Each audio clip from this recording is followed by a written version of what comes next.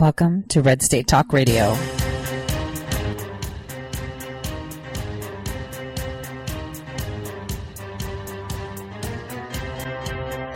You're listening to Tori Says. For the next hour, I'll be your host, Tori.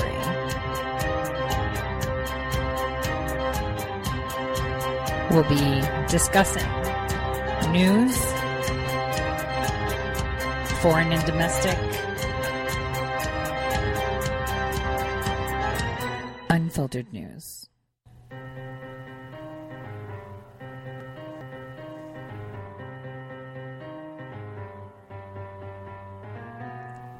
Real news. Welcome, everyone, to the Tori Says Show. I'm your host, Tori. Today is February 8th, 2019. It's Friday. It's freezing where I am. It's even colder than the polar vortex. It was down to, I think the wind chill factor was like negative 40-ish. Actual temperature like negative 25. It's pretty insane. It's a good thing. There's warmth. There's wood, there's propane, and heat. For all of you out there enjoying the warm weather like I see on some of my posts, I'm super jealous, but I have snow. Today is an interesting day. We have Whitaker being questioned. I watched a lot of it, but I'm pretty much going to go back and watch it later on this evening, taking my time to listen to things because, you know, we don't listen anymore. The one thing, though, that I did listen to was him slamming down Nadler when he said, I think your 5 minutes is up. And that was pretty awesome. It's live now. They're asking him more questions. He did hint that he possibly may not be the acting attorney general for the foreseeable future, meaning that he's leaving any time now. So that was pretty incredible to listen to. Also, where they asked him about Roger Stone and if he was aware that he was indicted, and asked, you know, how did CNN know? How are they camped out? And he did drop the hint saying that that's under investigation right now, because after someone's arrest, only then does the Department of Justice put out an announcement where the media is notified. So that'll be interesting to see if any heads will roll in regards to that. That is a big deal. Questions that were being asked were such as, did they get a copy of the indictment before he was arrested and before it was released? So that was pretty interesting. Today, I thought, rather than beat by the drum of the mainstream media talking about Whitaker, even though many people are saying and talking, I think we can leave that till next week, because there's going to be a bunch of Easter eggs that people are going to miss. What we should be focusing on is what's really going on. And those of you that have been listening to my show for the past few months understand that I've been pointing to Venezuela, advised about the gold standard, let you guys know how important and integral Venezuela is in this component, and how I believe that it's after 2020 that, gold-backed currency should be coming back to the forefront. Now, last night I was on the Chan board discussing with my, math nerd groups, a couple of things in regards to gold and what was coming. And we noticed that the media is now slowly reporting things about Venezuela and gold. And I'll run that through with you guys in a little bit. And, we came to some conclusions, though. I don't always like to bring people that I'm 100% on the same page with. Like, we can all be on the same page, but it's a lot more fun. And, it's always debate that lets us see things differently. For me, Today I'm going to be bringing someone on by the name of Michael. I actually found him through an extended friend, a great genius friend of mine, also a Greek American, Dimitri. I tweeted out, his assumption of what the actual price of gold should be today.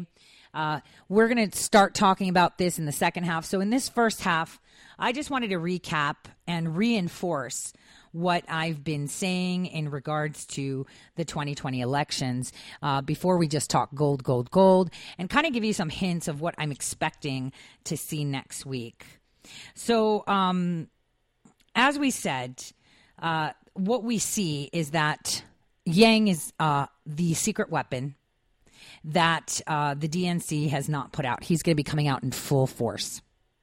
And we see this because, as I've said many, many times before, the whole the actions of our previous administrations have been such to minimize our aspirations, to increase dependency on the government, and to have us think that, nothing is consumer driven. They decide, and they do this through, the mainstream media by pushing that notion to us that there is a greater population that thinks this, so you must do this. When everything is consumer driven, because we're the majority, right? We drive everything. We drive their paychecks. How many times have I said this? Like, broken record. And I know a lot of you say the same thing. Like, our money talks. We show what we want with our wallets. And some companies have felt it, like CNN. This is why their ratings are in the toilet. Nike felt it. Starbucks felt it. Target felt it. So everything is consumer driven. And this is going to be the conversation that we're going to have in the second hour with someone that's going to be joining us, who will reinforce, how a utopian theory of why we were removed from a tangible currency to this IOU fiat currency system. But here's the thing. As I've been saying, they've been penetrating every aspect of our lives and social and society, right? Creating a mold into which we must fit into in regards to thought, wants, and aspirations. And the aspirations are being limited constantly by back in the day, having a high school degree was great. You could get a job. Then it was a bachelor's degree, and that's like everybody and their mother has that now. Who cares? And then it's like, you either have a PhD or you're a nobody. And so this is something that has been driven by this totalitarian form of administrations that we've been having in the past. Kind of shaping our aspirations, making some so high that few can reach, and then promising you that reach with minimal to no effort. And we see this from the Green Deal. Remember, the Green Deal that came out, and I said it before this was announced, that that Ocasio and these other dangerous persons that have been appointed within the House are there to sow the seeds for Yang. Because how is a guy going to come out and say, well, the problem is AI and robots, and that's going to nip us in the bud. We need to nip it in the bud rather than wait for it to come because it's inevitable. And in one sense, yeah, he's right. It's going to cause a disruption to society. It's going to cause a disruption to our economy. But do we need to expedite it? And that's the thing, fear. Fear drives everything. And, they tried it with the climate change. So now we have this new Green Deal that Ocasio had put forward, right? And if you guys took a look at it, it was pretty interesting to see what was stated on it. And for me, it was more so this last phrase. Do you guys remember where it was like, we need to fund or support people financially that cannot work or are unwilling to work? So basically, we're supposed to be working to feed the mouths of those that don't want to work, that are not willing to work. And this is exactly what Yang needs. He needs something like this already in the spotlight so he can jump and propel off of it. And I've been saying this. They're killing our drive. They're trying to make us think that capitalism in a consumer-driven economy is wrong. President Trump is literally stirring that pot, saying consumers drive everything. We have a say in everything. And, trying to reinforce it by you're the majority. Use your wallet. How many times do we say it? But people have such an apathy, they don't do it. And this is why people like Ocasio-Cortez or Omar or Rashida are in office. This is why we have Pelosi as Speaker of House, who we can all plainly see has a problem with her mental faculties, yet she's third in line for the presidency. Really? So bottom line is there is a plan for 2020, which is a very scary one. Because what people need to realize, it's time to take the reins and make your voice heard, either by your wallet or by actually putting information out there and starting conversations. That on that. And we'll be getting into more detail with that soon. Another thing is Pelosi removed Ocasio from this committee, and everyone's like, oh, that was her answer to Ocasio. It was strategic. Because what she doesn't want is Yang teaming up with Ocasio and them ousting her. She's old money, and, it was dangerous enough that they let her in. But, just like always, you use your threats to your advantage. You use their weaknesses for your advantage, but sometimes they overtake you. And this is exactly what she's realizing now, that I even said it. If Ocasio gets into the House, she is going to be running the party. And it's pretty insane to say it, but she is the face of the Democratic Party. And that is just how insane our politics are right now. Pelosi is not the face of it. She's actually the clown. So we have this going on, the sowing of the seeds for Yang, which will be the final frontier, I would say, in their attempt to socialize us, to have us dependent on this universal basic income, the UBI that he's pushing instead of waiting for the AI robot revolution to happen, to expedite it. And that way we can mitigate by creating a government that can support people that can't work in that environment. And we're just going to see a lot more crazy stuff happening. These next 6 months, we're going to be seeing a really huge and open and transparent push for socialistic values. I hate saying that. And we're in the United States of America. I really hate saying that. It really breaks my heart to see that our nation, which was a pioneer in creating a nation owned by the people, where the people had the power, where the people dictated policies, laws, regulations, boundaries, it has crumbled. And it didn't work. Not because it couldn't work, but because people were slotted into our nation that still wanted to beat to that old drum of a more autarkic kind of ruling, right? It's pretty heartbreaking.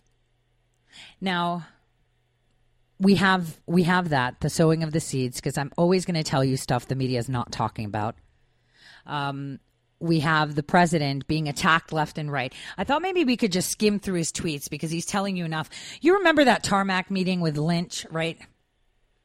And Bill Clinton. Well, we had a similar one with Schiff, which was pretty interesting. And I am kind of feeling that a lot's going to be coming out on Schiff next week, which is not going to be for his good. I am hoping that still we have some indictments drop this afternoon in regards to the actively working individuals that was recommended to be held accountable. Okay, so President Trump this morning tweeted, not only did Senator Burr's committee find no collusion by the Trump campaign, and Russia. It's important because they interviewed 200 witnesses and 300,000 pages of documents, and the committee has direct access to intelligence information that's classified. So now we find that Adam Schiff was spending time together in Aspen with Glenn Simpson of Fusion GPS. For some reason, it was written GPS Fusion, who wrote the fake and discredited dossier, even though Simpson was testifying before Schiff. So they were exchanging notes. The mainstream media has refused to cover the fact that the head of the very important Senate Intelligence Committee, after 2 years of intensive study and access to intelligence that only they could get, just stated that they have found no collusion between Trump and Russia. It's all a giant and illegal hoax developed long before the election itself, but used as an excuse by the Democrats as to why crooked Hillary Clinton lost the election. Someday, the fake news media will turn honest and report that Donald J. Trump was actually a great candidate. And he was. Because he's stirring the pot. He's changing the face of our foreign policy. He's trying to have our economy be dictated by the people of America, right? By the consumer, by the worker, right? Not dictated by others. He's trying to grab the reins and give them to us. And it's as if nobody that's in office right now wants to do that. We have a creeping deadline for this border wall. It's being reported that Pelosi is talking about it, possibly thinking about it, which is interesting because you have to wonder, why would they not want to ensure security? Why would they not go along with, not allowing free reign, anyone coming in with drugs and children and people unchecked? We can't even quantify how many people come through. Yesterday, somebody texted me and asked me if I heard about actual members of the CIA trying to smuggle drugs through the border that were stopped by citizen arrest. So we have people within our own government that work for our government, specifically the intelligence agency, that are muling drugs, people, and children across the border. Let that sink in for a second. I mean, we need to hear more about this. I've sent an email out to get, some confirmation. And the only thing I got was that there was valid identification of persons that work for the Central Intelligence Agency presented to that specific citizen arrest. So I'm still working on that story. Hopefully I'll get more on it. But that should tell us a lot right there. Because in the next hour, we're going to have someone that's going to be talking about how maybe this IOU, removing this tangible currency, was for the greater good. But, from my perspective, in theory, remember, we talked about theory and application in real life, right? In theory, that's great. In theory, in a controlled environment, that's great. And if you assume blind trust and good intent. But what has history taught us over the past century? Or how's this? What have we seen over the past month? Do we really believe that those that have been elected are working in our best interests? Honestly. We see that they're increasing divisiveness. We're seeing that they're pushing hate. We see that they are constantly attacking a sitting president. This is presidential harassment. We see that anyone that supports their country or their president is now deemed a racist. It is a symbol of hate. They're trying to equate wearing Make America Great Again hats to Ku Klux Klan hoods. This does not tell me that there was any good intention, because the people, the players that are supposed to be for the people and for the greater good, even within the industry of finance, are pushing for the same thing. And we see this push of polarizing our nation, of causing this rift between people, of making it seem that if you're proud to be an American, you are the worst of the worst. This is what they're doing. right? And these are the people that are supposed to be supporting us. These are the people that we're supposed to trust are putting our interests first. And we're seeing it on a daily basis that anything but our interests are being done by them, except for the president of the United States, who's doing all this with his hands tied behind his back because of, crazy investigations, crazy allegations. We're talking from all aspects. I mean, look at, Jussie Smollett, right? What a liar. He needs to be prosecuted by the state of Illinois, by the city of Chicago for spending their time on a false narrative. He needs to be strung up by his toes because this should not be allowed to happen. We cannot give platforms to clowns like this. Empire lost a fan. I'm not going to watch it at all. Maybe I'll watch it on YouTube years later when it's completely free. There is no way I am paying for one single ad or anything to contribute to that because you guys fell behind him and supported him for that. And it was a lie rather than come out and say, we are ashamed of our actor for lying. We are ashamed of our actor for adding to this already polarized conversation. But no, they didn't. Yeah, Roseanne Barr was strung up, right? That was an easy peasy thing. Then we see Joy Behar, getting dressed up with blackface. Oh, it's no big deal, because it's them. Not the same. This is why I believe, and I stand by it, that even though maybe 100 years ago, 120 years ago, 200 years ago, plans were put in place to help the global economy, indeed are now nefarious because, like I've said before, human nature innately is kind, loving, right? To do good. We're not evil human beings, right? By nature. But the thing is, we get corrupt very easily with power because with power comes greed. And then once you are infested with that bug, you can dehumanize your neighbor. You can consider others less than you. This is human nature, unfortunately.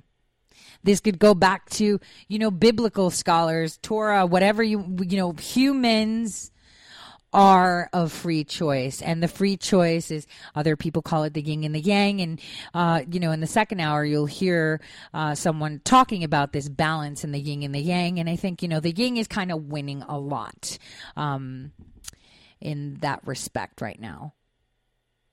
I don't know what to make of today as it is a weird day. We have so much going on, yet the focus is so off from the mainstream media. I think they don't know how to respond to it. I do know that CNN is under heat right now to find out where this leak came from, how it came from. I'm 100% sure that the leak happened from Broward County. I am 100% sure. And that came from FBI to Broward County to that. So it's like two agencies that need to be looked at. One, how much did you give Broward County? Well, you have to actually. And who gave it? So I'm pretty much on point when I say that it's going to end up that Broward County was responsible for this. And, I'm okay to say I was wrong if I was wrong, but I'm pretty sure that was it. And that may actually link back to the Democrats knowing about it. And this is where I want to get to because it's the Democrats that knew about it, that kind of fed it. This is where it's going to link back. So it's pretty awesome. We need to be following Schiff a little bit because he's going to be talk of the town next week from what I hear. There's going to be a lot of chit-chat. These indictments that I was hoping were to come out today are not. We're seeing a lot of subtle mentions online in regards to what's going on in the global sphere, which is very interesting.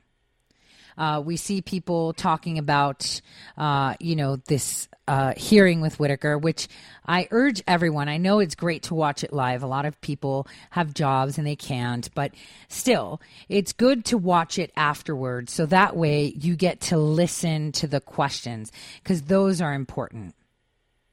So it's very important that we do that. There's a lot of talk about this Green New Deal. My congressman from my state, Kelly Armstrong, put it out there.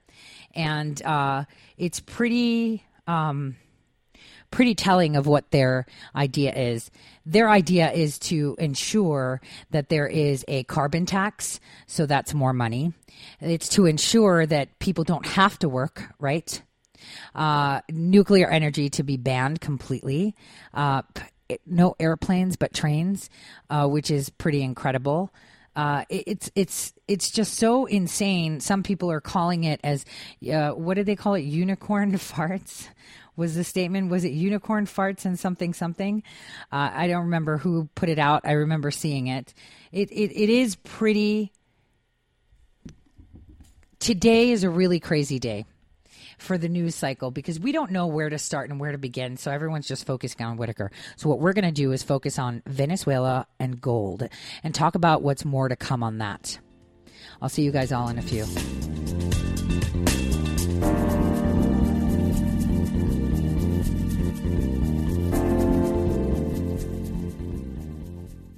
Red State Talk Radio is now available as a voice command on your Amazon Echo and Echo Dot by simply saying, Alexa, play Red State Talk Radio.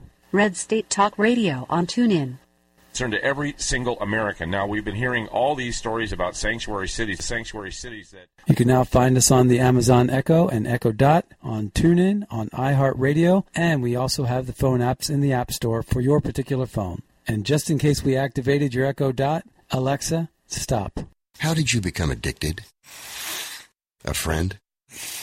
Were you at a party and someone said, hey, try this? Then you got the cold sweats and started shaking. And the more you did it, the more it didn't work.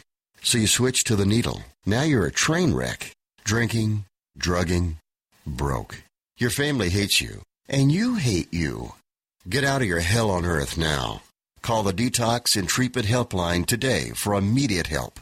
In many cases, your insurance may cover the costs. We can't guarantee it, but we can guarantee we have what you need to change your life for the better. Pick up your cell phone and call right now. 855-700-2978. 855-700-2978. 855-700-2978. That's 855-700-2978. Guaranteed life insurance with no medical exam.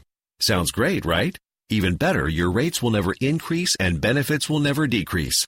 If you're a U.S. citizen between 50 and 80, you can get life insurance guaranteed. It's not guaranteed in every state, and you may not qualify for every policy, but when you call, you'll speak with a licensed insurance company. They'll give you all the details about guaranteed life insurance. So call now, 1-800-707-1219. 1-800-707-1219. Hey, this is Leonora Cravota from Red State Talk Radio for MyPillow. I used to have trouble sleeping. MyPillow changed all that. I now fall asleep within moments of my head touching my pillow. That's how comfortable MyPillow is with its patented interlocking fill. MyPillow stays cool and does not go flat. Plus, it's machine washable and dryable. MyPillow has a 10-year warranty and a 60-day comfort guarantee. MyPillow is also the official pillow of the National Sleep Foundation, and it's made right here in the USA. MyPillow is now offering Red State Talk Radio listeners a 4-pack special with 2 premium standard or queen pillows and 2 go anywhere pillows. That's 4 pillows for the price of 1. To take advantage of this special offer, call 1-800-961-9194 and ask for promo code RedState. That's 1-800-961-9194,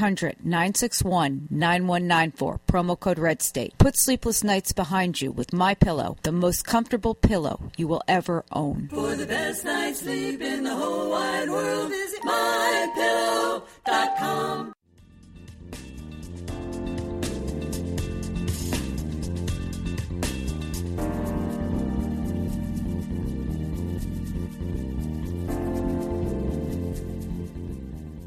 Welcome back, everyone, to the Tori Says Show. This is the second half hour of my first hour. So I thought I'd take time to introduce the topic we're going to be talking about. We've been talking about Venezuela. We've been talking about gold for a very long time. And I think one tweet kind of summarizes what we're going to get into. Dr. Jane Ruby tweeted, "Socialism wants to restrict freedom of movement of its citizens. I never liked these stand-up scooters called Lime and Bird randomly strewn into around town. Electric cars might limit how far you can go without recharging. Please, let's clean the socialist cockroaches out of the government next cycle." Now, what she says is literally my POV in regards to gold and the currency changes that happened. I strongly believe this because, like electric cars, indeed, I said the same thing. I was thinking with my husband to purchase a winter Tesla. It's so hot, so expensive. But I was like, maybe we can look forward to getting one. I keep writing, told you guys that, right? Elon Musk letters every year. Hey, want to give me a Tesla? Because I don't know if I'll ever be able to purchase one. So, you could just write it off. Just give me one. And Elon Musk, if you ever hear this, I totally drive yours in my Tundra in North Dakota and just tweet about it every day. I think it is the sexiest car. But what she said was exactly what I was thinking. Well, if we buy it, we can't really go anywhere because even if there's charging stations in my state, to get to one place from another, it's like a 2-hour drive. We're talking hundreds of miles. Someone in North Dakota travels 50 to 60 miles to get to places sometimes. For me to get to the Capitol, it's 2 hours. For me to get to Fargo, it's 4 hours. So if you want it, or Williston, 2 hours. It's far, right? And apart where these dense populations are. So if you have a battery that can only sustain so much, it limits how far you can go, right? And this is just an idea, but that the same thing applies with the control in your money, in the control of your employment, and in control of your education. We see it with Common Core. I've said Common Core that has been implemented is not done to help students understand things or think differently. They do think differently, but it limits how far they can go. So children right now learning Common Core mathematics are not able to grasp or understand higher order algebra or calculus. It is completely impossible. It is impossible if they have been trained to think one way of how the relationships with numbers are and then get into higher order math. That limits how far they can go. This is where I'm going with this, that the idea that could have been for this great balance for a consumer global driven economy is great in theory, great in a controlled environment, great with blind trust, but so powerful when used as a weapon, because this is how you can limit how far someone can go. And so we'll get into that later. In that sense, I wanted to point out, remember I had said back in November how Venezuela is important and how these executive orders are very important. Well, today actually, Newsmax Finance published an article titled "Mysterious Turkish Firm Helped Maduro Move $900 Million in Gold." So it starts by saying that 2 months after Venezuelan President Nicolas Maduro visited his counterpart Erdogan in Ankara, a mysterious company called Sardes sprang into existence. They all love creating these companies, right? Just out of the blue. And it started out in January 2018, where it imported $41 million worth of gold from Venezuela. The first transaction of such between Turkey and Venezuela, right? And these countries between themselves have a long history, at least half a century. And they mentioned that too. Then the volume started to double, exporting almost 100 million worth into Turkey. So this is something that has been happening. And it even says that by November, when President Trump signed an executive order authorizing transactions on Venezuelan gold after sending an envoy to warn Turkey off the trade. Sardis shuttled 900 million of the precious metal out of the country. They are literally putting it on planes. Even CNBC wrote an article on the 4th of this month saying, forget oil. Here's why gold is the key to Venezuela's crisis-stricken government. They're using it a different way. They're saying gold is fast becoming indispensable to those clinging onto power in crisis-stricken Venezuela. Political tensions in the South American country are reaching a boiling point, with the oil-rich but cash-poor country in the midst of the Western Hemisphere's worst humanitarian crisis in recent history. I think I have a clip to play for you.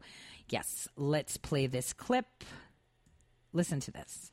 Give us a sense of what's going on the ground right now as you have these two individuals, Maduro and Guaido, both claiming they're president. So Guaido was selected basically by the Constitution, the National Assembly. He's the president of the National Assembly. And the claim is that he's a legitimate president of Venezuela because the last election in May last year that elected Maduro was not considered legitimate, was not free and fair.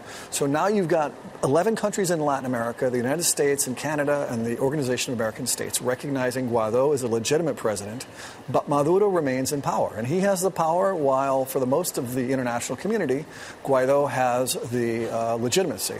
So it's really a standoff. And the key element in this is what the military is going to do. Well, I was going to say, I want to avoid stereotypes, but when we think of Latin American unrest, there have been quite a few of them. And Chile was one I know particularly well, but you've seen it in Argentina, you've seen it in other places. The military typically decides this thing. It's true, actually, yes. There is certainly that image of Latin America and the military being, as you to put it in Latin terms or Roman terms, a Praetorian Guard. Yeah. But that's also was key in Eastern Europe and other places, where there comes a certain point when the military, the armed forces, the security forces say, enough, we want to side with the people. And that's what they're really hoping to do. And the U.S. is trying to actually game that so that the military also make that decision to swing their support away from Maduro to Guaido. But as I understand it, the officer corps, the top levels of the military, are very much beholden to Mr. Maduro. Yes, very much. He's picked them and he's really rewarded them generously. Precisely. And first of all, Venezuela has the highest per capita number of generals anywhere in the world. And so he's promoted them. I did not know that. Yes, he's given them, there's been a fair amount of promotion inflation in terms of Venezuela, but also he's given them key posts. They control the food, they control the oil, the all-important oil wealth. They also control a lot of the flyover routes for cocaine that's leaving Colombia that finds its way off into Western Africa and into Europe. So they're deeply embedded in corruption, deeply embedded in arms trafficking, and deeply embedded in extortion and the black market system. You mentioned oil production. Let's focus on that. Wait, let's just put something there before we listen further. This is on Bloomberg, and this was actually put up January 29th of this year, so just about a week ago. Black market insertion. Remember, who comes to the United States through this open border? We have terrorists. Where do they get their passports? Venezuela. I'll continue. Because Venezuela is a very wealthy country in that sense in terms of its oil reserves. We can take a look at what's happened to production of oil in Venezuela since Chavez came to power back in 99. You see that radical dip there that I'm sure is that attempted coup that happened. Yep. Right? And then it came back up. And you see how it's trailed off. This is really serious business for that economy. It is. Venezuela counts on 95% of its foreign exchange earnings on oil. So everything that happens in the Venezuelan economy revolves around oil. Now, what's happened, as you see from the chart, is it went from about 3.3 million barrels per day in production before Chavez to about a little around 1.3 million today. So it's about half of what it was. And at the same time, and a great article that was in Bloomberg by Julian Lee talks about sort of the major repairs that are necessary. Because what's happened isn't just that most of the engineers have fled to Houston or to Canada or Colombia, but there hasn't been the investment in upgrade and maintenance in terms of the production. So it's going to take a long time, whoever's in power, to rebuild the capacity of this country to produce oil. And that article you referred to, Julian Lee's article, compared it to Iran and compared to Libya and basically said, you can't just turn the spigot back on. There's a lot more work and it takes a lot longer. Those countries have not just bounced right back. Another thing which the article doesn't mention, which is very important, is actually Venezuela has basically mortgaged a lot of its future oil production and its fields to Russia and to China. So it's paying debt on Chinese loans in the form of cut-rate oil, as well as Russia has a fair amount of now exploratory rights in a lot of those fields. So whoever comes into power is going to have to deal with these extra hemispheric powers that have a stake right now in oil. Remember what I said? Just what he said. That China and Russia have invested a lot. Like he said, Russia and China have invested a lot. And whoever comes into power, they're going to have to deal with that. How do they just null and void contracts for exploration and mining and extracting oil? But the key is coming up now in regards Venezuela's to gold. oil production and its fields. In the meantime, what's happening to the Venezuelan people? What's going on the street, in homes, in medical clinics, in grocery stores? The suffering is horrible. According to a recent estimate, about 3.3 or 3.6 million people in Venezuela have left. So you're looking at a massive refugee crisis that is not as great as Syria, but is certainly one of the world's worst. At the same time, there's massive. There's reports of about 80% of the people cannot get sort of the basic caloric requirements in any given day. And medicines and hospitals are completely falling apart. So you're looking at a humanitarian food and crisis as well as a medicine crisis. And infant mortality rates have soared in the last couple of years. And the guy that we're listening to is Christopher Sabatini. He's actually, he teaches, he's a lecturer at Columbia University for International Public Affairs. So it's really hard to see where this is all going to end up. At some point it'll get resolved. But I really wonder about the U.S. role in this. When we read that the vice president called up Mr. Guaido and said, we will back you. Yeah. For those of us old enough, there was 1956, we did that in Hungary, and 1968, we did that in Czechoslovakia. It didn't work out so well for either of those entities trying to overtake the government. No, that's exactly right. This was a bold move, and I think it was necessary for a very dispirited, marginalized opposition. In this case, the U.S. has lined up, or with the support of Latin American governments, a broad international coalition to support them. But there's no guarantee that this will go away anytime soon. And what comes next, no one really knows. There's only a few more steps the U.S. government can take. It can basically impose an oil embargo on the country. It can actually add Venezuela to the list of state sponsors of terrorism, which would be iffy. But in terms of forcing the hand of Maduro, it's really going to take an act of Maduro, who is almost suicidally stubborn about remaining in power. And that makes us really wonder about the plight of the people in our embassy down there, because we have Marines down there protecting our diplomats. And how concerned should we be about actually some violence? Well, first of all, Maduro tried to kick out the U.S. embassy. He blinked. The vice president said, no, you have no right to do that. You're not the legitimate president. He's blinked, and they're going to stay. But you're right. And in response, the White House has said, we will not treat lightly any violence against our diplomats. So Okay, so I'm going to stop it right there. So basically, like he said, he is suicidally stubborn to maintain power. The same thing we're seeing in our Democratic Party right now.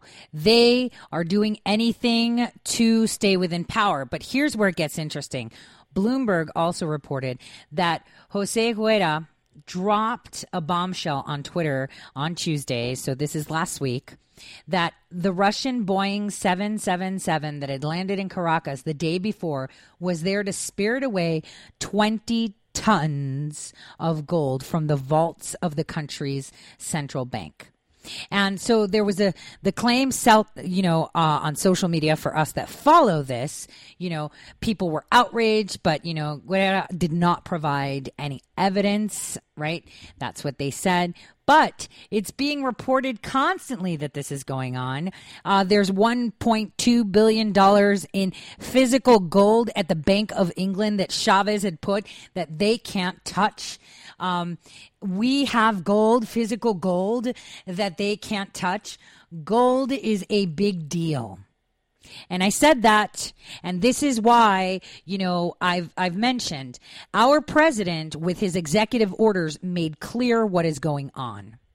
Now, there's a lot of people that are backing cryptocurrency. I have cryptocurrency somewhere, and, it's not mine. It's my kids.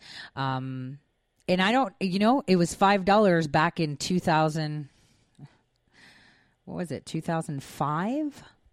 So it's probably worth a lot more now. But it probably won't be worth anything because this is a distraction. I know a lot of you have written out to me, what do we do about gold? What do we do about gold? I can only say what I do. And buying physical gold is power. And especially now that they've devalued gold to the point where we can buy. It's something that people on their own should take that decision to do. And before we get into bringing on my guest, a friend of mine had posted this. This is from 2013 where Jim Sinclair talks about gold. And he says that gold will be about $50,000 per ounce at some point. Gold confiscation as the dollar gets hammered more. This from 6 years ago. I would be very interested to see what people have to say today, because this is something that a lot of us have been talking about for a very, very long time. So here we go. Take a listen. A little bit longer. I've done some research on you, and you have made a couple of monster calls in gold. In 74, when gold had gotten up just, about $160, $70 an ounce, it hadn't quite peaked in 74, peaked in terms of it in that time. You said that gold would go to around $900 an ounce by 1980, and sure enough, it did. Now, with that call, you had a terrible fall-off from around $200 down to $100 an ounce, and it took 3 years to get back to $200, but your call that it would be about $900 an ounce, I think it was $887.50 in the intraday high, big call. Call number two, let's fast forward to about 2002, and gold was in that year, and I don't know exactly when you made this call, but you made the call in late 2002, and gold was trading for about $360 an ounce, and you said on or before January 14th, 2011, it'll be $1650. Well, it took until June of 2011. I think it was $1580. I mean, you're hitting the red there. Maybe not exactly in the middle, but you're in the bullseye. And it did hit $1650 just a few months later in the summer of 2011. Now, here we are again, and you are out here. And before we make any calls, I just want people to understand, and this is a long introduction, I'm sorry, but I'm so excited to have you. I just want people to understand the fundamentals of gold. I just want to go back to the fundamentals of gold. Why should people own gold, physical gold? Well, the reason is simple. Gold is insurance. And what it insures you against is everything that has to do with the confidence in which gold, the currency, is traded, the dollar. So all of this debt situations, even NASA's spying on our allies, anything that can affect confidence in the U.S. dollar is hedged by, insured by gold. The combination is debt, dollar, gold. That's the influencing items that all come down to confidence. And confidence lost is a currency event. And hyperinflation, that which I expect, is not an event economic. It's an event of a currency losing confidence in a very short period of time. And you think we're headed for some sort of hyperinflation. A lot of folks, John Williams thinks that.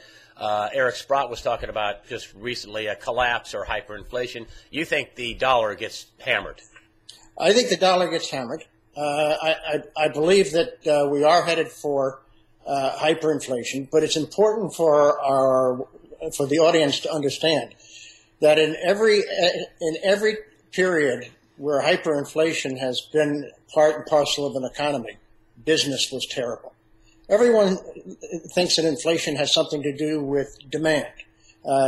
They don't recognize that you can get a cost push effect, costs higher, because currencies go into disarray or lower.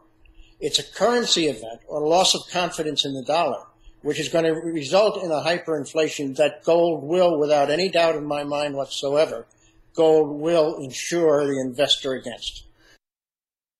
So I just wanted to stop there. If we've noticed these past 2 years, what has President Trump done? He has tried to what? Build the confidence in the U.S. dollar. We've seen it with the great climbs of the Dow. We've seen him by growing our economy, making it more consumer driven. Why? To avoid this hyperinflation, obviously, right? Because like he said, it's a currency event. And I have said many, many times before, if we were to flip and get into a gold-backed economy and get rid of this IOU, it would, in my opinion, crush all other currencies, thus make it look like there's lack of confidence. And, you know, with the mainstream media saying whatever they want to say, they will try to throw us into panic. So this is, for me, one of the biggest and most ultimate strategies President Trump has done, which is invest in our economy, build our economy, create such confidence in the dollar that it cannot be refuted, even if the media is telling you about panic, even if they show you other people eating garbage since their economy is dependent on the dollar because it's kind of the marker for the market value. We will be just fine. And I think this is the reason that we've created jobs and he's growing. And now we are implementing, our clout into Venezuela, because we do understand that the dynamics are going to hit Europe and the Middle East really hard if he makes that move. And moving into Venezuela and working with them so that we can gain, right? We're not going in there just because we're nice. We're going to get in there and have exploratory rights on their oil, gold mining, because remember, they've got tons and tons of what? Oil and gold, black gold and yellow gold. And this is why we're going in there. This is why China's there. This is why Russia's there. And if we're smart, and we've already started pushing in a gentle fashion for the people to benefit, but also our country. And this leads into, I really wanted to talk about healthcare today, but I think this is more important because the economy is something that a lot of people don't understand. A lot of people have questions on gold. I see it from my POV, and the glasses I wear is that it's a nefarious tone. The reason that the Federal Reserve was booked, and it's all about power and chasms. But in my next hour, someone will be joining, which is more of no, it's balance. It's to help the global economy, which would be true and valid if we take into account that those people in power are working for us rather than against us. So how does this tie in with healthcare? And I promise I will just do it just next week. I promise I will get to it. This is what is on President Trump's table right now. He's tackling the pharmaceutical industry. He needs to tackle healthcare, and the economy plays a big role. Because remember, healthcare and pharmaceuticals and our economy are so intertwined. For some reason, the health care access is being married up to the health of our economy. So if you're working and you can't gain access, it shows that the economy is not working right. So this is the aspect that he is focusing on. Medicare for all is not free. I can tell you, having lived in England that has a system like that, you make £300 a week, 150 goes to the NHS, which pays for your health care. So you're literally paying for it anyway in a form of a forced tax. And, you may not be using the services, but you're paying for services someone else will be using. So this is not something feasible. This is not a capitalistic type plan that can be put in, but we can treat it as a commodity, I would say, as a market. So maybe we can get the prices balanced out to have access for all without any, I would say, bias to healthcare. And this is, I've got a couple of ways that it can be viably done in my mind, since I'm familiar with the market, and we'll get to that next week. Today, I just thought it would be great for us to bring to the table talking about something no one is talking, which is real economics, real issues in regards to gold. And, a simple Google and putting in Venezuela and gold will show you just how many of them are now reporting what I've been saying for months, because this is crucial for our economy to understand the basics of what President Trump's plan is. He has started to throw spitballs at the Federal Reserve. He's mentioned audits. He's fattening up our Treasury. He's pushing for audits, and he is cracking down on all those in Senate and Congress that have made a fortune while in office. You know, everyone keeps saying it, but no one's doing anything. Why aren't you pulling up your senator, your congressman's filings and file complaints? Because this is where you use your chit. You're the owner. Everything is consumer driven, even gold. And, we'll get to that after the break. In the meantime, next week, we expect a lot of Schiff. There's going to be a lot of talk about Schiffy next week, lots of it, and a lot of conversation driving behind this whole FBI corruption. And I'm waiting to hear back to see how the intelligence community fits into this border wall crisis. On that note, I'll see you guys all in a few. I'll have the phone lines open. So if you'd like to ask my guests any questions, you can. That's 215 Top Talk. I'll see you guys soon in about 5 minutes.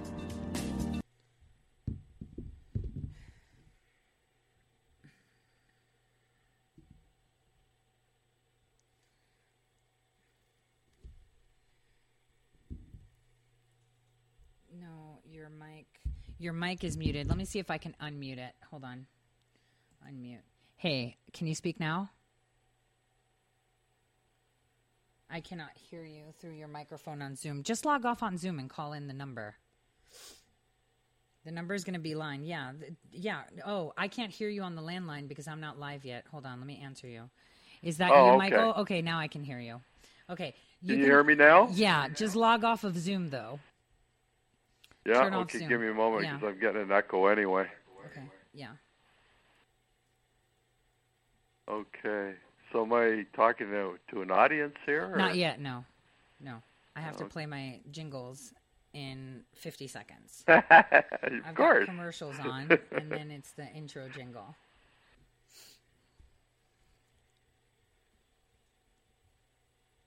Play Taxman. That's one of my favorites. I'll just log off of... hold on. Okay, we're going live. Just mute your phone.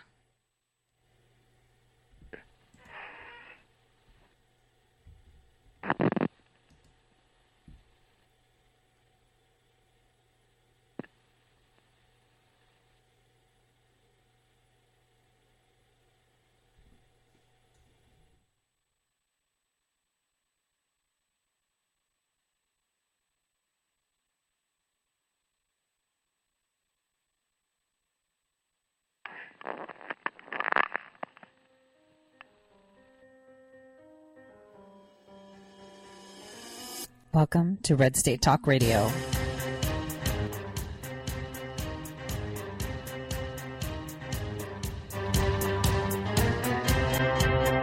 You're listening to Tori Says for the next hour. I'll be your host, Tori.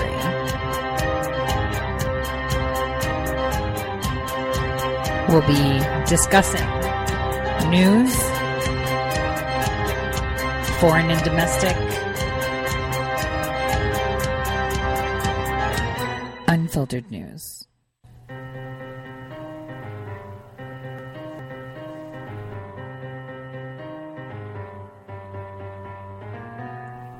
Real news. Welcome back, everyone, to the Tori Says Show. I'm your host, Tori. You're on for the second hour. Again, you can always follow me on Twitter and Gab at Tori_says, or always find me here Monday through Friday, 12 p.m. to 2 p.m. Eastern Time, live on Red State Talk Radio. Yeah. And so anyone that has questions for my guest that I'll introduce in a moment, you can call in at 215 Top Talk. That's 215-867-8255.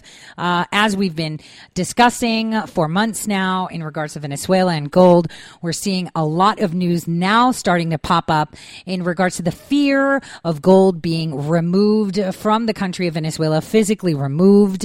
We're seeing this globally, actually, and the outcry, supposedly. But it's coming in drips and drips and drips. When it's something something that the president made known to us with his executive orders over 6 months ago. So with no further ado, I'll allow my guest, Michael, to introduce himself. He's a common friend of a very beloved friend of mine, a fellow scientist like myself. He caught my eye, and I was like, you know what? My listeners would love to hear a little mini roundtable where we can go. So I'm going to give him the floor to introduce himself now. Michael, go ahead. You're live. Hi, Tori. Thanks a lot. That's a nice introduction. I'm in Canada. I was born on the 4th of July to a coin collector, my dad, and he always thought that was some kind of special esoteric status for me somehow, how belief systems are. But in any case, what it led to was a lot of conversations at the dinner table from the time I was young, money, currencies, debt, cash flow, liquidity. They were all subjects at the table, and I grew up on this stuff. By the time I'm currently 61, by the time I was 20 years old, I understood the salient points of the Bretton Woods Agreement and also fractional reserve banking. So I've had my apprenticeship, and I've certainly cut my teeth.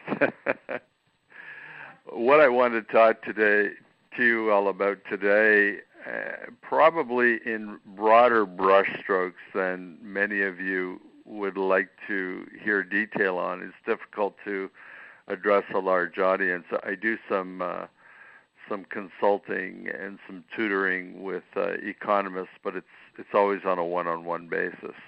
And what I talk to them about is the salient points of debt-free trading in the free market, utilizing gold as a market currency. And I'm placing emphasis here on market currency, where the introduction into circulation is strictly market-driven, specifically consumer-driven from a bottom-up point of view.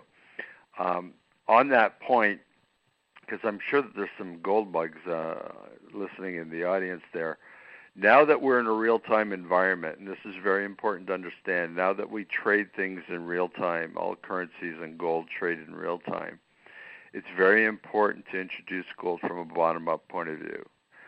Intentions aside, and I'm really putting an exclamation point on this, regardless of what elite intentions are or what you think they are, gold cannot be introduced from the apex of classical power, not in a real-time environment.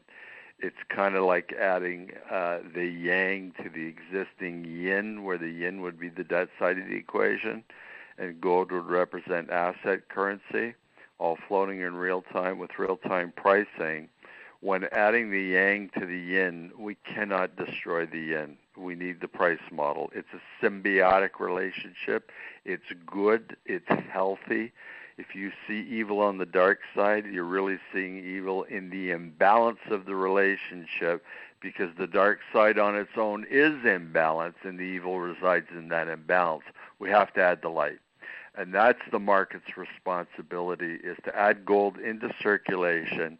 As we add gold into circulation through direct market spending, we're actually supporting the economy. The economy can grow in a real sense, and as a result of real growth, we let the central banks off the hook to raise interest rates so that systemic debt can be purged without trepidation and without fear of an economic collapse, because banks, quite frankly, are kind of stuck in the apex right now. They've painted themselves into an apex because they've been doing double duty for decades now. They've been trying to satisfy the economy and satisfy the needs of the currency. And as we all should know, we can't serve two masters. We've got to focus on one. So in short, they need some help, and they need some help from the marketplace. And it's the marketplace's responsibility in free market capitalism to step up and add assets into circulation.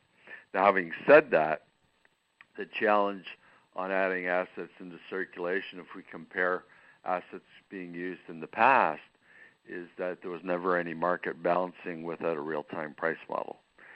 And that was really the function of the central banks. And anyone who knows the salient points on the Bretton Woods Agreement might be able to look at it in a different way right now. 1944 really represented the beginning of the end of the fixed price peg on gold, because gold with a fixed peg is really a breach of free market law. All prices should float, and that includes gold, so that you can utilize gold in debt-free transactions and never run out, simply because the price is variable and scalable. So when we go back to 1944, the Western countries of the world, they set up a new price model with the intention, in my opinion, that they knew that the liquidity problem and or the debt problem was going to rise again as long as the price peg was fixed. And that did remain. There was still a fixed price peg in 1944 because the front end of that particular project was to set up the price model so that all prices would float. All currencies would float, all prices would float, except for the relationship between gold and the U.S. dollar. The dollar is still pegged with gold. Change has to happen slowly, otherwise you rip the world apart.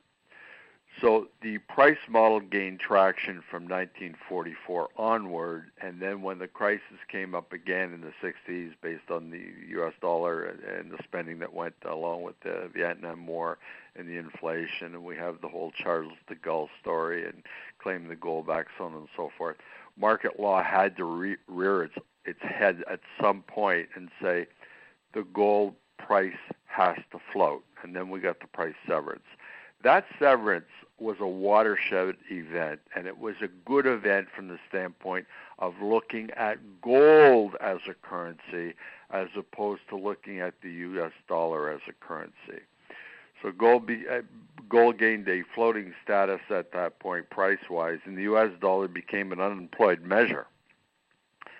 And it couldn't measure gold to any degree of satisfaction where the gold had utility value because gold was just getting oriented with that new floating price model.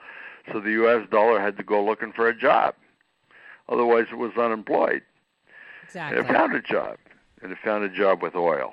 And that relationship in the petrodollar is somewhat of a stopgap measure until we put gold back into circulation with the appropriate free-floating, real-time price model that it now has. And that's up to us from a bottom-up point of view. Right. It is from a bottom-up because the thing that I completely agree that this would have been a great plan to, in the future, purge debt and just rally globally the economy and growth and power of the people with their, armed with money and capital to be able to do. This is ideal, but it's very utopian on the fact that the people that are actually controlling these and making these decisions also will hold on to it dearly, and like quoted by Sabatini, with suicidal stubbornness to hold on to power. And that is the concern, because we've seen the one thing that we did see, right, is that when President Trump entered as president and took over the administration, the first thing he did was dealt with the Far East, with China. And we see that they are working together in regards to rearranging, along with Russia, along with Saudi Arabia, work together to even out the edges. They created their own BRICS economy, which was great. I don't know. What were your thoughts on that when you saw that erupt, when they created the BRICS bloc? I thought it was just another way to manipulate fiat and kick the can down the road. In my opinion, that's still dark side thinking. Well, yeah, it is, but they're scared because remember, the one thing that happened with Russia is the only debt-free nation on this planet right now. You can agree with that, right? Excuse me for a moment, okay? Yeah, no problem. If I was stuck in the dark, I'd be scared too. Yeah, no, of course. And the thing is, Russia has been isolated because they have surplus. They're the only country on the planet that and remember, when the USSR fell, they had debt, not only theirs, but every single other nation that spurred from the collapse of the USSR, they carried their debt too. And they paid it all off. They owe $0, 0 rubles, 0 anything to anyone, and have over 70 million in surplus, operating surplus. Here's my question to you on that basis. Did they purge debt, or did they simply redistribute debt? Well, they actually got rid of the debt. That was the problem. They actually paid it down. The IMF had stepped in. The World Bank had stepped in. So they just got rid of it altogether. And the final debt was actually paid in 2004, which was a debt that was incurred from an agreement in 1994 with Turkey, Iran, and Russia for a pipeline that was being built in Turkey.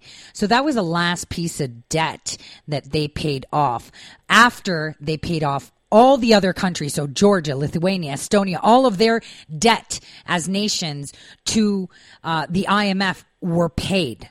They are the only country that has no debt.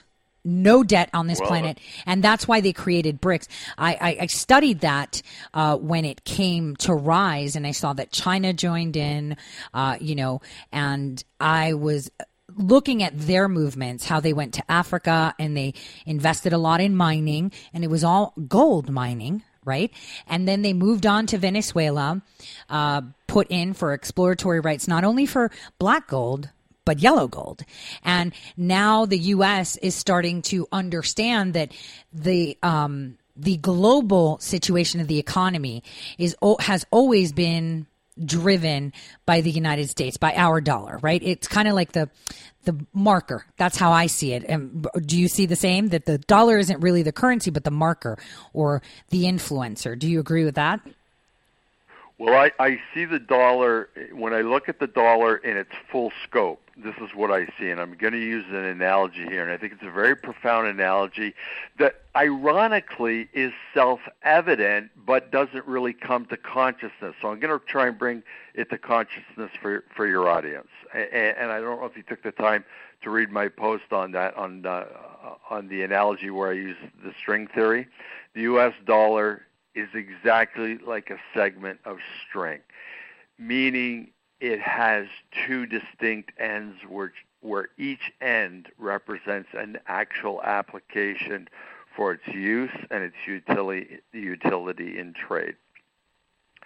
Only one end of that string segment, Tori, is the currency, debt-based.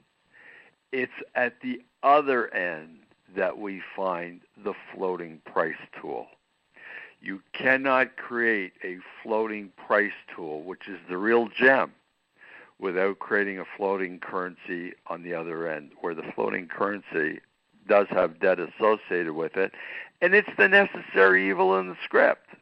Unless you can figure out how to create a floating price tool, out of magic, you can't.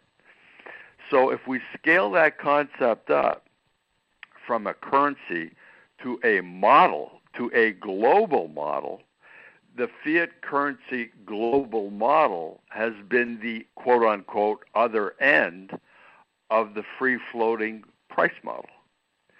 The price model is what supports debt-free trading.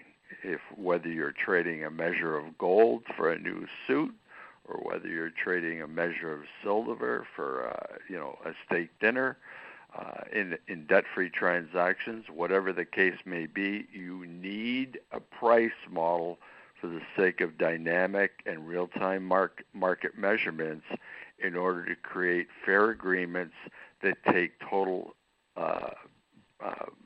market balancing into account.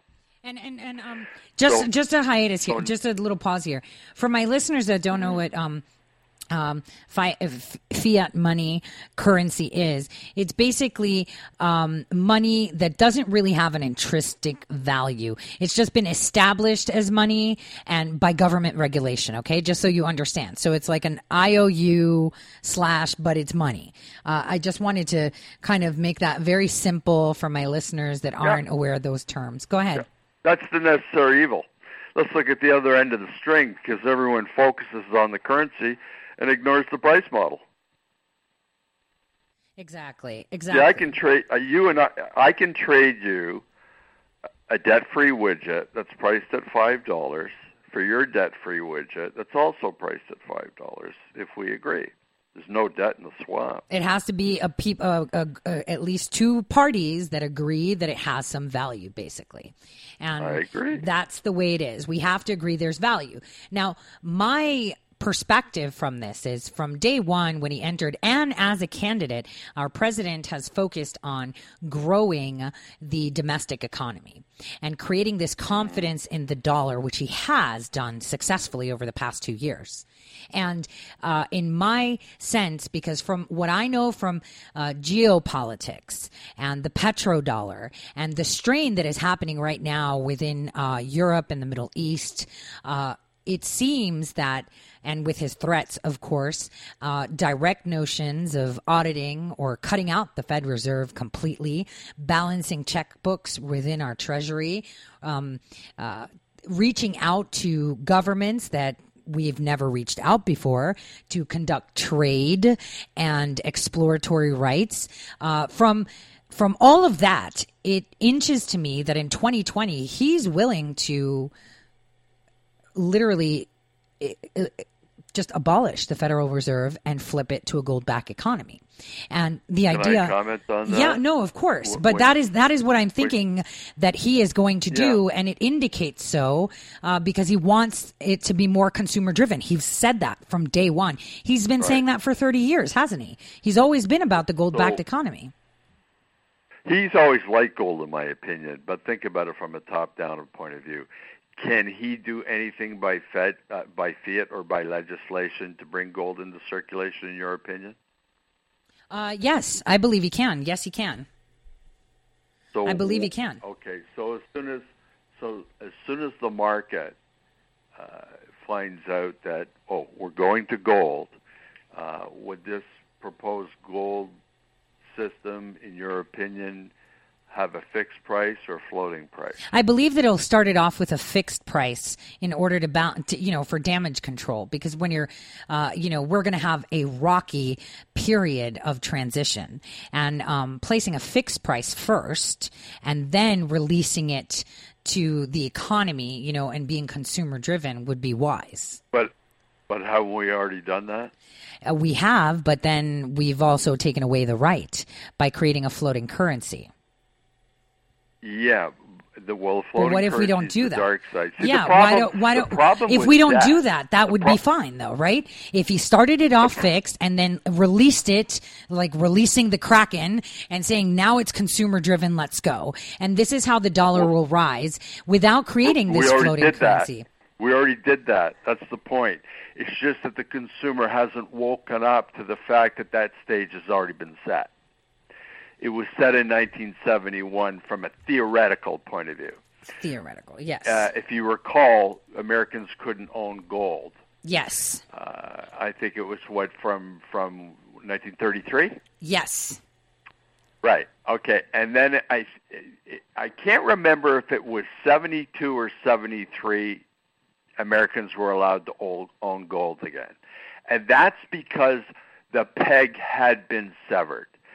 The gold price was free to the market. That gave the marketplace the incentive to monetize gold from a bottom-up point of view and let nature take its course in an organic economy. We had to develop the tools. We had to develop the infrastructure. We had to be able to apply real-time gold in actual transactions, not just in theory, but actually in practice. The internet has been a big part of that development. Real-time digital pricing has right, been but if we had a fixed fixed peg, it would just mean that we have a fixed amount of gold. Thus, it would balance itself out because we do have it's not infinite on the planet, and I think that's what he's doing right now is calculating that. This is why our treasury is being fattened. We have a fixed amount of gold, and a fixed amount of gold with a fixed price is a problem and a breach against market law. And that's what we had during the 1930s when the FDR administration ran into a liquidity crisis. Their short-term solution was to repeg the price. But then it was thought, ultimately we're going to have this problem again and again and again. Yeah, they couldn't do it then because we already had the Federal Reserve note. So we already had this fiat currency. Now, if we get rid of this fiat currency, this IOU backed by a private bank, has nothing to do with us. It's just bankers that people just suddenly agreed, yep, it has value.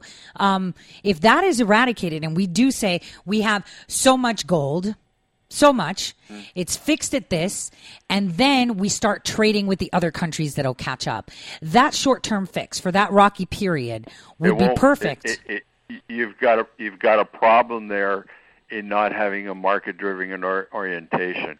Let's deal with the fact that we have right now. Right now we have a free-floating price of gold. That's a good thing, okay? It's not really free. We just have to... Sorry? It's not really free because not everyone has access to it because the prices are fluctuating constantly and are out of reach for a middle-class American to be able to purchase. Anyone... Okay, I'll deal with that. But anyone listening to this call on the basis of affordability, there's no free lunch here. You know, free market capitalism is not going to give anybody a free lunch. But anyone listening to this call on the basis of affordability can get on the internet right now and buy some gold or buy some carrot bars. You know, it is a free market. Now, I'm going to deal with the fiat currency issue. When we put gold into circulation, and this is a progressive market-oriented thing, and you have to be market-oriented and process-oriented to follow this part of the conversation. When we add gold into circulation, we support the economy, yes or no? Of course we do. Okay. So on that basis, we get growth. And on the basis of growth, it's the engine of the economy that allows for debt to be safely purged. The gold does not purge the debt. The gold greases the wheels of the economy. The economy grows, and as a result of real growth, interest rates can rise, debt can be purged and retired, and thus what happens is you have a lower supply of circulating debt-based medium known as the U.S. dollar. You get organic price discovery as a result. The dollar gets stronger. When gold circulates, not only does the economy benefit, the dollar benefits, and gold benefits. They all benefit. It's a symbiotic relationship. We're coming from a polarized environment where we grew up this way, where the yin has no yang. Yes. You know, okay, the dark side had to form first.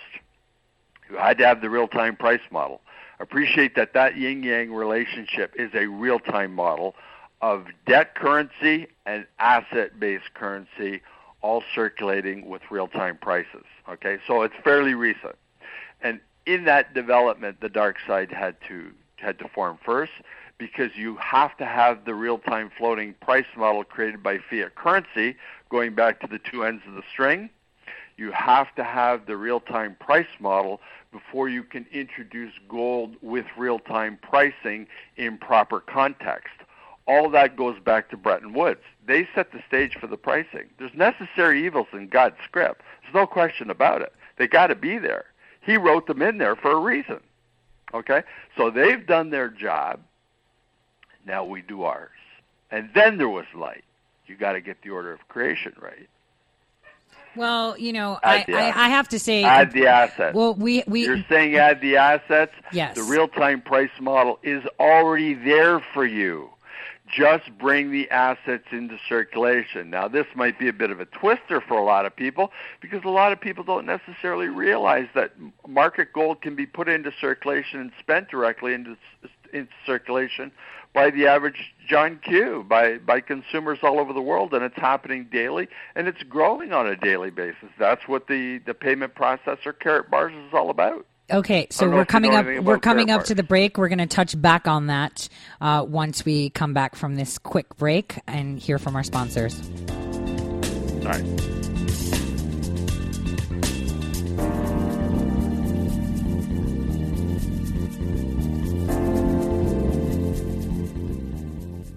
Red State Talk Radio is now available as a voice command on your Amazon Echo and Echo Dot by simply saying, Alexa, play Red State Talk Radio. Red State Talk Radio on TuneIn.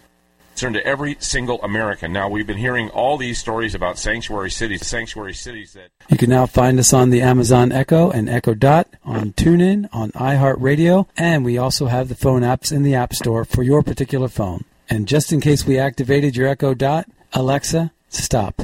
How did you become addicted? A friend? Were you at a party and someone said, hey, try this? Then you got the cold sweats and started shaking. And the more you did it, the more it didn't work. So you switched to the needle. Now you're a train wreck. Drinking, drugging, broke. Your family hates you. And you hate you. Get out of your hell on earth now. Call the Detox and Treatment Helpline today for immediate help. In many cases, your insurance may cover the costs. We can't guarantee it, but we can guarantee we have what you need to change your life for the better.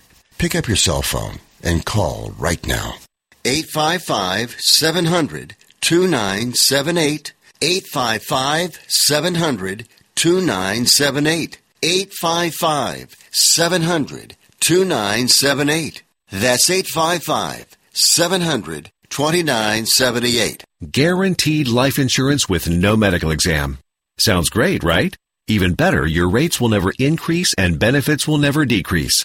If you're a U.S. citizen between 50 and 80, you can get life insurance guaranteed. It's not guaranteed in every state, and you may not qualify for every policy, but when you call, you'll speak with a licensed insurance company. They'll give you all the details about guaranteed life insurance. So call now, 1-800-707-1219. 1-800-707-1219. Hey, this is Leonora Cravota from Red State Talk Radio for MyPillow. I used to have trouble sleeping. MyPillow changed all that. I now fall asleep within moments of my head touching my pillow. That's how comfortable MyPillow is with its patented interlocking fill. MyPillow stays cool and does not go flat. Plus, it's machine washable and dryable. MyPillow has a 10-year warranty and a 60-day comfort guarantee. MyPillow is also the official pillow of the National Sleep Foundation, and it's made right here in the USA. MyPillow is now offering Red State Talk Radio listeners a 4-pack special with 2 premium standard or queen pillows and 2 go anywhere pillows. That's 4 pillows for the price of 1. To take advantage of this special offer, call 1-800-961-9194 and ask for promo code RedState. That's 1-800-961-9194, promo code RedState. Put sleepless nights behind you with MyPillow, the most comfortable pillow you will ever own. For the best night's sleep in the whole wide world, visit MyPillow.com.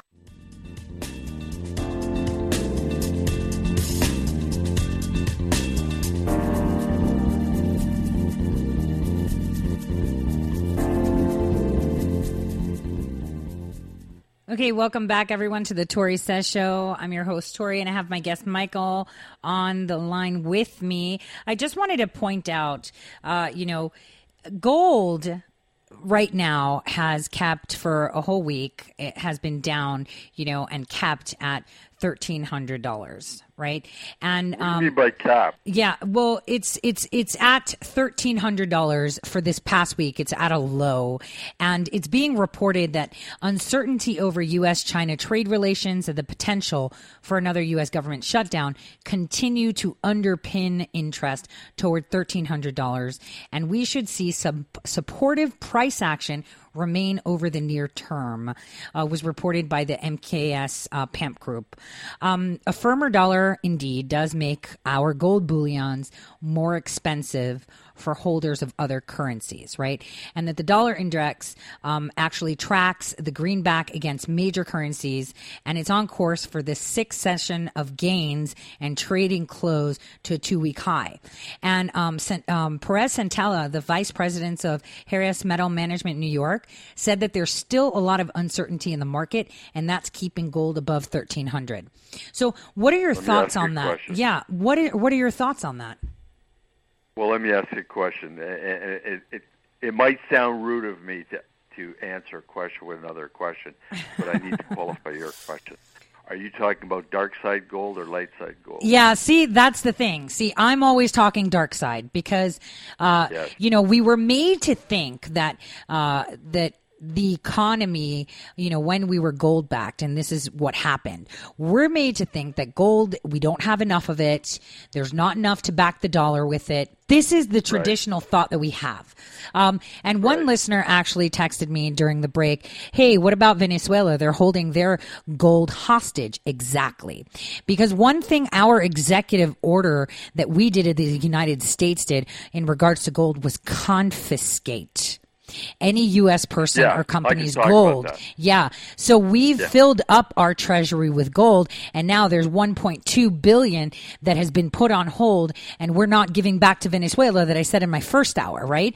We're holding that hostage. Right. So we're seeing that these major countries now are grabbing for gold. We saw it in Europe, Italy, Spain, and Greece. Their last hold against, losing all options of sovereignty, which they aren't pretty much anymore, was their gold reserves. And that is where everyone's going for, grabbing the gold. So why are they grabbing the gold but not backing it with gold? And I understand that there's a relationship and a balance that the dollar has, it's fiat currency, with gold. But if in essence our president does exactly what I predict, because he's been talking about it for 30 years, which is to get rid of the Fed Reserve and bring it back to gold-backed economy. So that way it's consumer-driven. He's always about capitalism and consumer-driven. And I think having a fixed price with the limited amount we have, which we have fattened up in the past 24 months immensely, may indeed be a good cure to eradicate the need for this necessary evil of creating price points and debt currencies like the XDR, et cetera, et cetera. I mean, what are your thoughts? Well, first of all, I don't think, I'm hearing an echo here. I don't know why. Can you tell me why I'm getting an echo? I don't know. I hear you clearly. Yeah, okay. I'll try and cope with it. First of all, I don't believe gold will ever have a peg price again. It should not have a peg price. I think Gaddafi can attest to that. And the reason that Gaddafi stepped in the bear trap is because, not because he was going to monetize gold, but he wanted to peg the price. And that's where he messed up. He would have turned us all backwards. And anyone who attempts to peg their currency to gold with a fixed price is going to have some problems, because quite frankly, it's an abomination of market law. We worked a long time to get rid of it and went through a lot of painstaking measures in order to get rid of it, including putting up with the necessary of fiat currency until the grassroots of the population wake up and realize they can use gold as a free market currency right now. The reason that it has to be market-driven and bottom-up is because of rate of change. You can imagine if by fiat some government was to proclaim, or let's use the U.S. government, because they do have the reserve currency, and the U.S. dollar on the other end of the string is the measure of measures, the important thing, I might add. If the U.S. government was to come out tomorrow or next week or next year and say, hey, we're going to gold, well, you and I both know that gold has to have a free-floating price in order to have liquidity and expandable and scalable market reach. That's one of the reasons that the price peg had to be severed. Well, if the government or the central bank, for that matter, from the apex of power, of classical power, tried to proclaim that gold is now going to be currency, we're going to live happy ever after, what would happen to the debt side of the equation. What would happen to the bond market, the currency markets? They'd crash. That can't be allowed. When adding the yang to the yin in order to achieve symbiosis, you cannot destroy the yin. It's an important part of the whole thing. Debt is not a problem. Over-leveraged debt is a massive problem, mind you. I want to qualify that. It's the balance between the two that we need to establish, because right now that liquidity model, that currency model, on a global basis, on a U.S. basis, you can look at it at either scale, is overwhelmingly saturated with debt. It's all yin and no yang. There's the problem. Well, that would, but here's the problem though with that. See, and it's okay for us to disagree.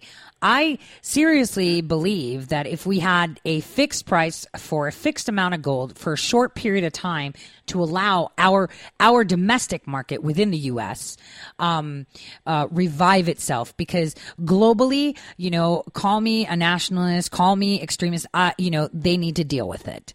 I'm saying if it was fixed for a short period of time. And then once it balances out, because we all know things balance out, especially in fixed environments, then it would be more consumer driven, because then by then the global economy will have time to catch up. And the more and more I see that countries are gold grabbing, right? We've confiscated the Clintons' gold grabbing from Haiti. We've taken all their money from that. When they went into Haiti and they were gold mining, that's what they were doing after the earthquake. They were gold mining. We have all of that. I'm thinking this is the plan, because I don't think that we need a yin and a yang. We need to be free 100%. And I understand that it would be against free market regulations and what the idea of free market is if you peg the price. But if we don't have any floating currency and just have gold, a set time, so it regulates itself, so all socioeconomic. How are you going to price it? Well, that's the thing. How can you price it unless you have a price model? Well, that's the thing. I think that's what they're working on. We're working on to put that out there so everyone across the board can have access to it. By removing this Federal Reserve note and backing it by gold, and we say, okay, this is how much gold we have, this is how much it is, then we can regulate. And I think it would actually be a sweet period within the first 24 months of such transition, only because the majority of our imports that are coming from other countries will hurt so much, because the dollar at that point will be the strongest currency on the planet, because it's fully backed by gold. And so we'll be able to import at cheaper prices. We'll be able to go travel somewhere where our dollar will be worth maybe 20 pounds in Britain. You know, we don't know, but it will be the strongest. And that'll give us the advantage of injecting confidence domestically and then internationally. And by the time they catch up, I'm saying it would be a period maybe of 5 years, with a transition period of unpegging the price for another 5 to regulate globally. I think that would be great. I don't want the yin and the yang, because here's what happens. We get these evil people, because if this model is correct, right? In theory, it's correct. And I agree. It would help the global economy by not pegging it, by putting it out there, by everyone, agreeing that this IOU dollar is worth something rather than gold itself, and doing it. But you have to then think with blind trust that those that are making these decisions are doing it for their own, for the greater good. And indications from their actions over the past 100 years show the contrary. And if ever something like this was to happen, there would be a huge gap between them that have access to the gold and us that don't. And thus, that would be detrimental. Yeah, I understand what you're saying, but if you're going to look back in time at history, you're actually looking back in the dark side, where debt has really dominated, and there has been no coming of the light. There has been no solution. Let's not kid ourselves. There's more in it in the yin yang for them than there is in the yin. Banks and government will make much, much more money and have much stronger revenues when gold flows in circulation as a market currency with free-floating prices than what they're enjoying right now in the debt-based paradigm, by a long shot. Because the real engine that generates that wealth is the real economy. They tax the real economy. They can tax the real economy in such a way that their revenues increase while your tax rate falls. Do you like that? I like that. But again, I don't trust any of them. So, especially when they're concealing their activities. When you see someone that was a candidate for president mining metric tons of gold from an island that was just stricken by an earthquake, it makes you wonder just what their intention was. Because I explained this in some other context to my listeners yesterday, that in theory and in a controlled environment where we assume good, blind trust, our experiment works, our theory is applicable. But when you put it out into nature, unfortunately, humans, even though we have the intent to be kind and loving, That's not always the case when power creeps in. And this is what's scary. And, if people actually go back and listen to what President Trump used to say in the 80s and 90s about the economy and how bringing it gold back would allow us to be more powerful as a country, more competitive, and increase competition globally, right? For that, it would be better because, again, it's limited and a fixed amount of gold that we have. So it would be the ultimate utopia for a capitalist. If it was you gold have back. to give it a little bit more thought to the process, because in a real-time environment, you have to be very careful about being able to implement incremental changes that are not shocking. What you're suggesting about a peg is very reminiscent of what took place in the 1930s when the gold price went from $20.67 to $35 an ounce. But keep in mind, we had just moved over to the fiat currency, though, 15 years before that. Here, we're removing that, and we're just going gold back. So it's not the same thing. Because right. Who's going to set the price? You were the one that mentioned the peg. So I have to ask the question, who's going to set that peg? Who's going to set the price on gold? And be done by fiat? And this is the conversation that I was having yesterday on the Chan board. What would be the price that would be fixed? Because I sit and play around with these things with friends. This is the relationship I have with our common friend. Give me a hypothetical. So, well, we were saying that it should be backed by the ounce, but we have to assume how much is there. And, from what it seems, even Dimitri's calculations were pretty much on point at $43,000 an ounce. Too high. It is too high, but it seems that the math is legit, though. If that was the case, let's go halfway. Let's say $20,000. All right. Just hypothetical. Yeah. Okay? A hypothetical, right? Okay. So people holding on to fiat currency that have no gold, what happens to them? Well, because you know what happens. You know what's going to happen to prices in that situation in the store. Yes, that would actually be able to regulate regardless. So people like you and I that may have some physical gold, right, will be laughing. We'll be rich. We'll be extremely rich. Point, though. But the people that don't have any have the dollar that's backed by the currency. So it'll be worth. So we'll be able to buy burgers for 5 cents again. You're projecting a matter of win and lose and who's better off and who's worse off, and you're not only setting yourself in that example, but you're also looking at various powers in the world who are mining gold and manipulating gold and doing this and doing that with gold and looking at them through the same lens. I'm saying forget all that. Mm-hmm. Don't make gold the centerpiece of your focal point. Make the economy the centerpiece. That's what I'm saying. So if we set the price at $20,000 per ounce, let's pretend, okay, the math is really wrong, but that $1 would be the equivalent of, 2 pennies. That would mean that you would be able to buy a hamburger for 5 cents again. The dollar would be stronger. That's what I'm saying. You would be able to fix that, make the dollar worth more than it is now, and then allow it to be open to fluctuate while the rest of the world catches up to back their economy. Okay, I get where you're coming from. You want the dollar and gold to both have more purchasing power, and I agree with that. What I'm disagreeing with is the route that you want to take. Let the market take its course.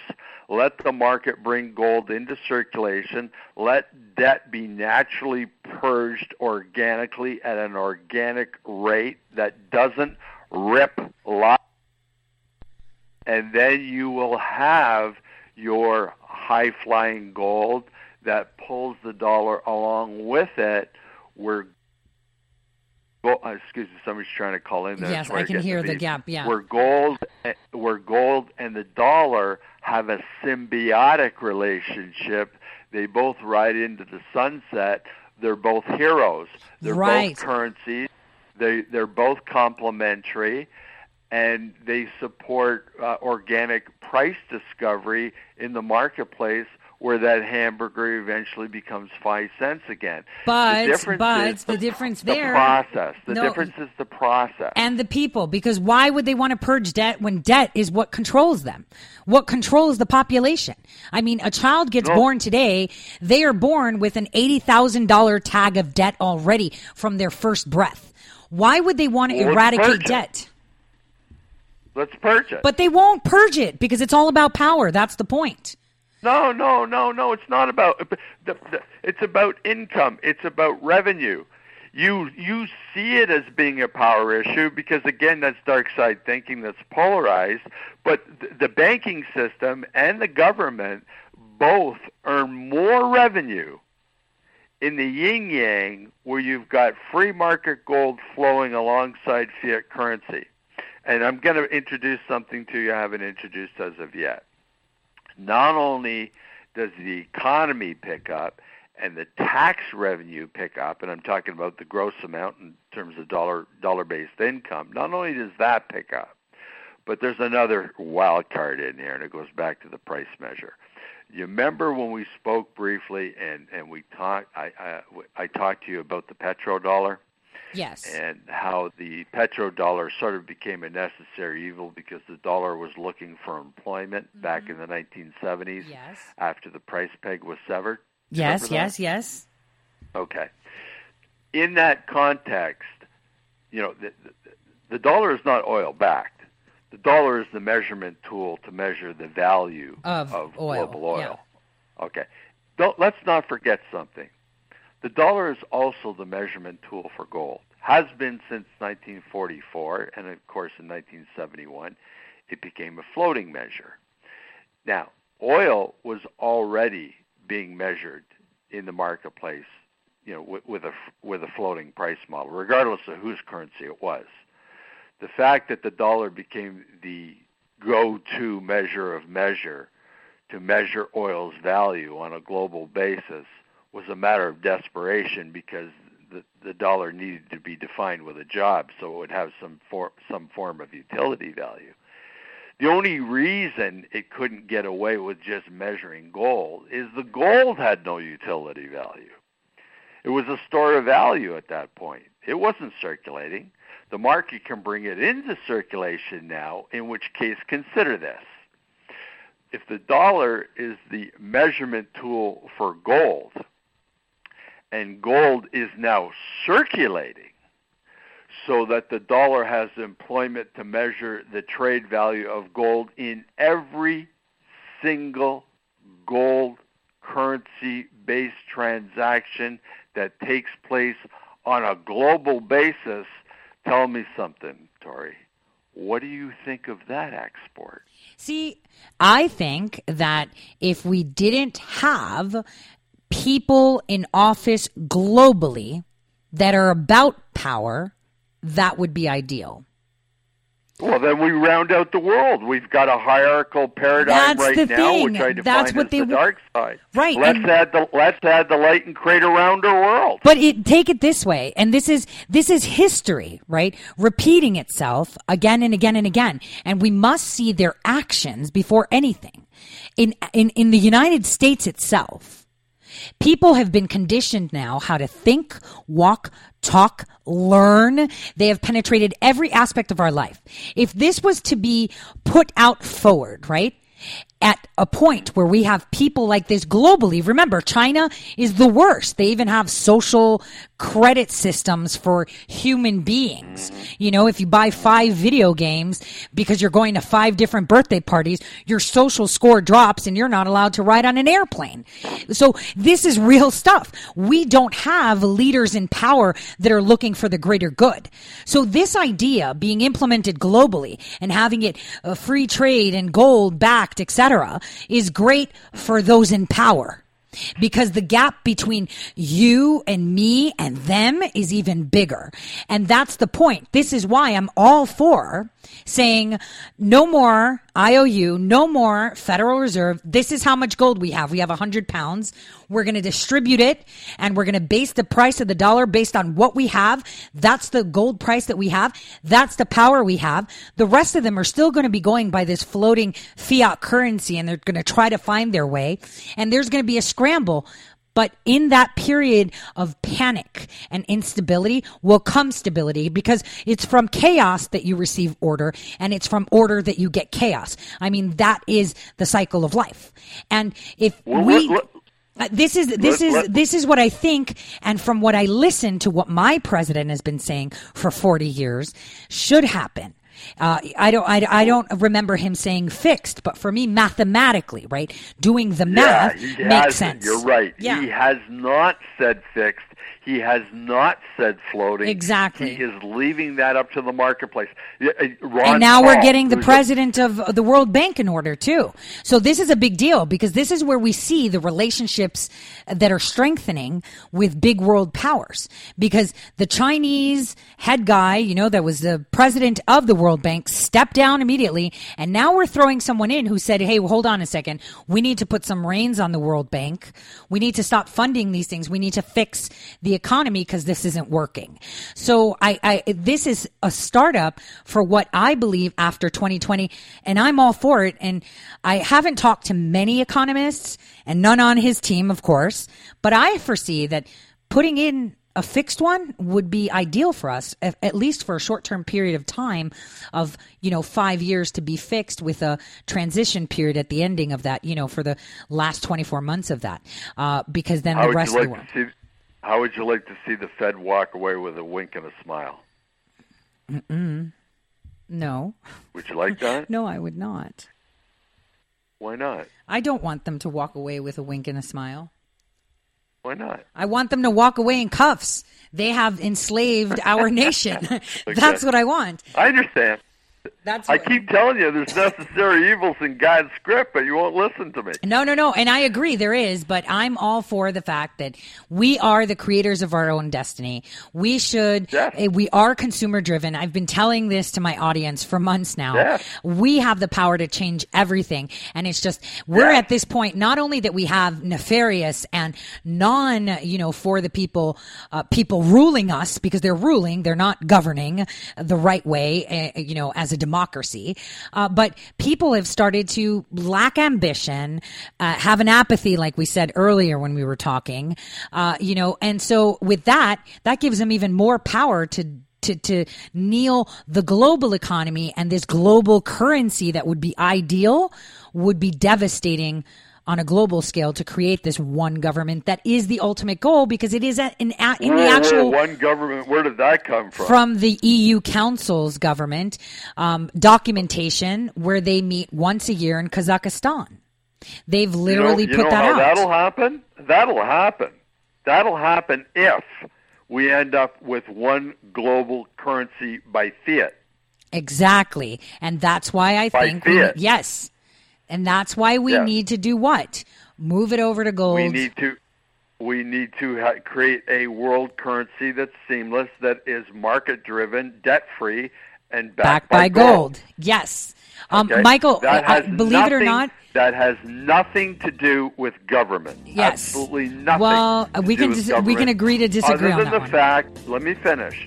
Please. We're out of time. Other than the fact that they have already set the stage, they have already put the things in place that they needed to do in regards to their contribution by forming the dark side, which included the free-floating price model, because gold has to have a free-floating price model in order to be traded as a market currency. You can't fix the price of a fixed weight. Michael, the show is over. The show is actually over. Oh. Yeah, it was cut off air, but people that are going to subscribe to the podcast, that's what I was telling you, will hear it. Thank you, everyone, for joining us on Red State. We wish you a happy and healthy weekend. Michael, you have to come back again. And we need more people to make this. Yes, you have to. This was fun. We got to bite off a small piece at a time. Yes, of course we do. Thank you for joining us on Red State. I appreciate it. All right, you get in touch with me when you want to talk again, I will do. Thank you. Thanks a lot, Tori. Bye. Bye.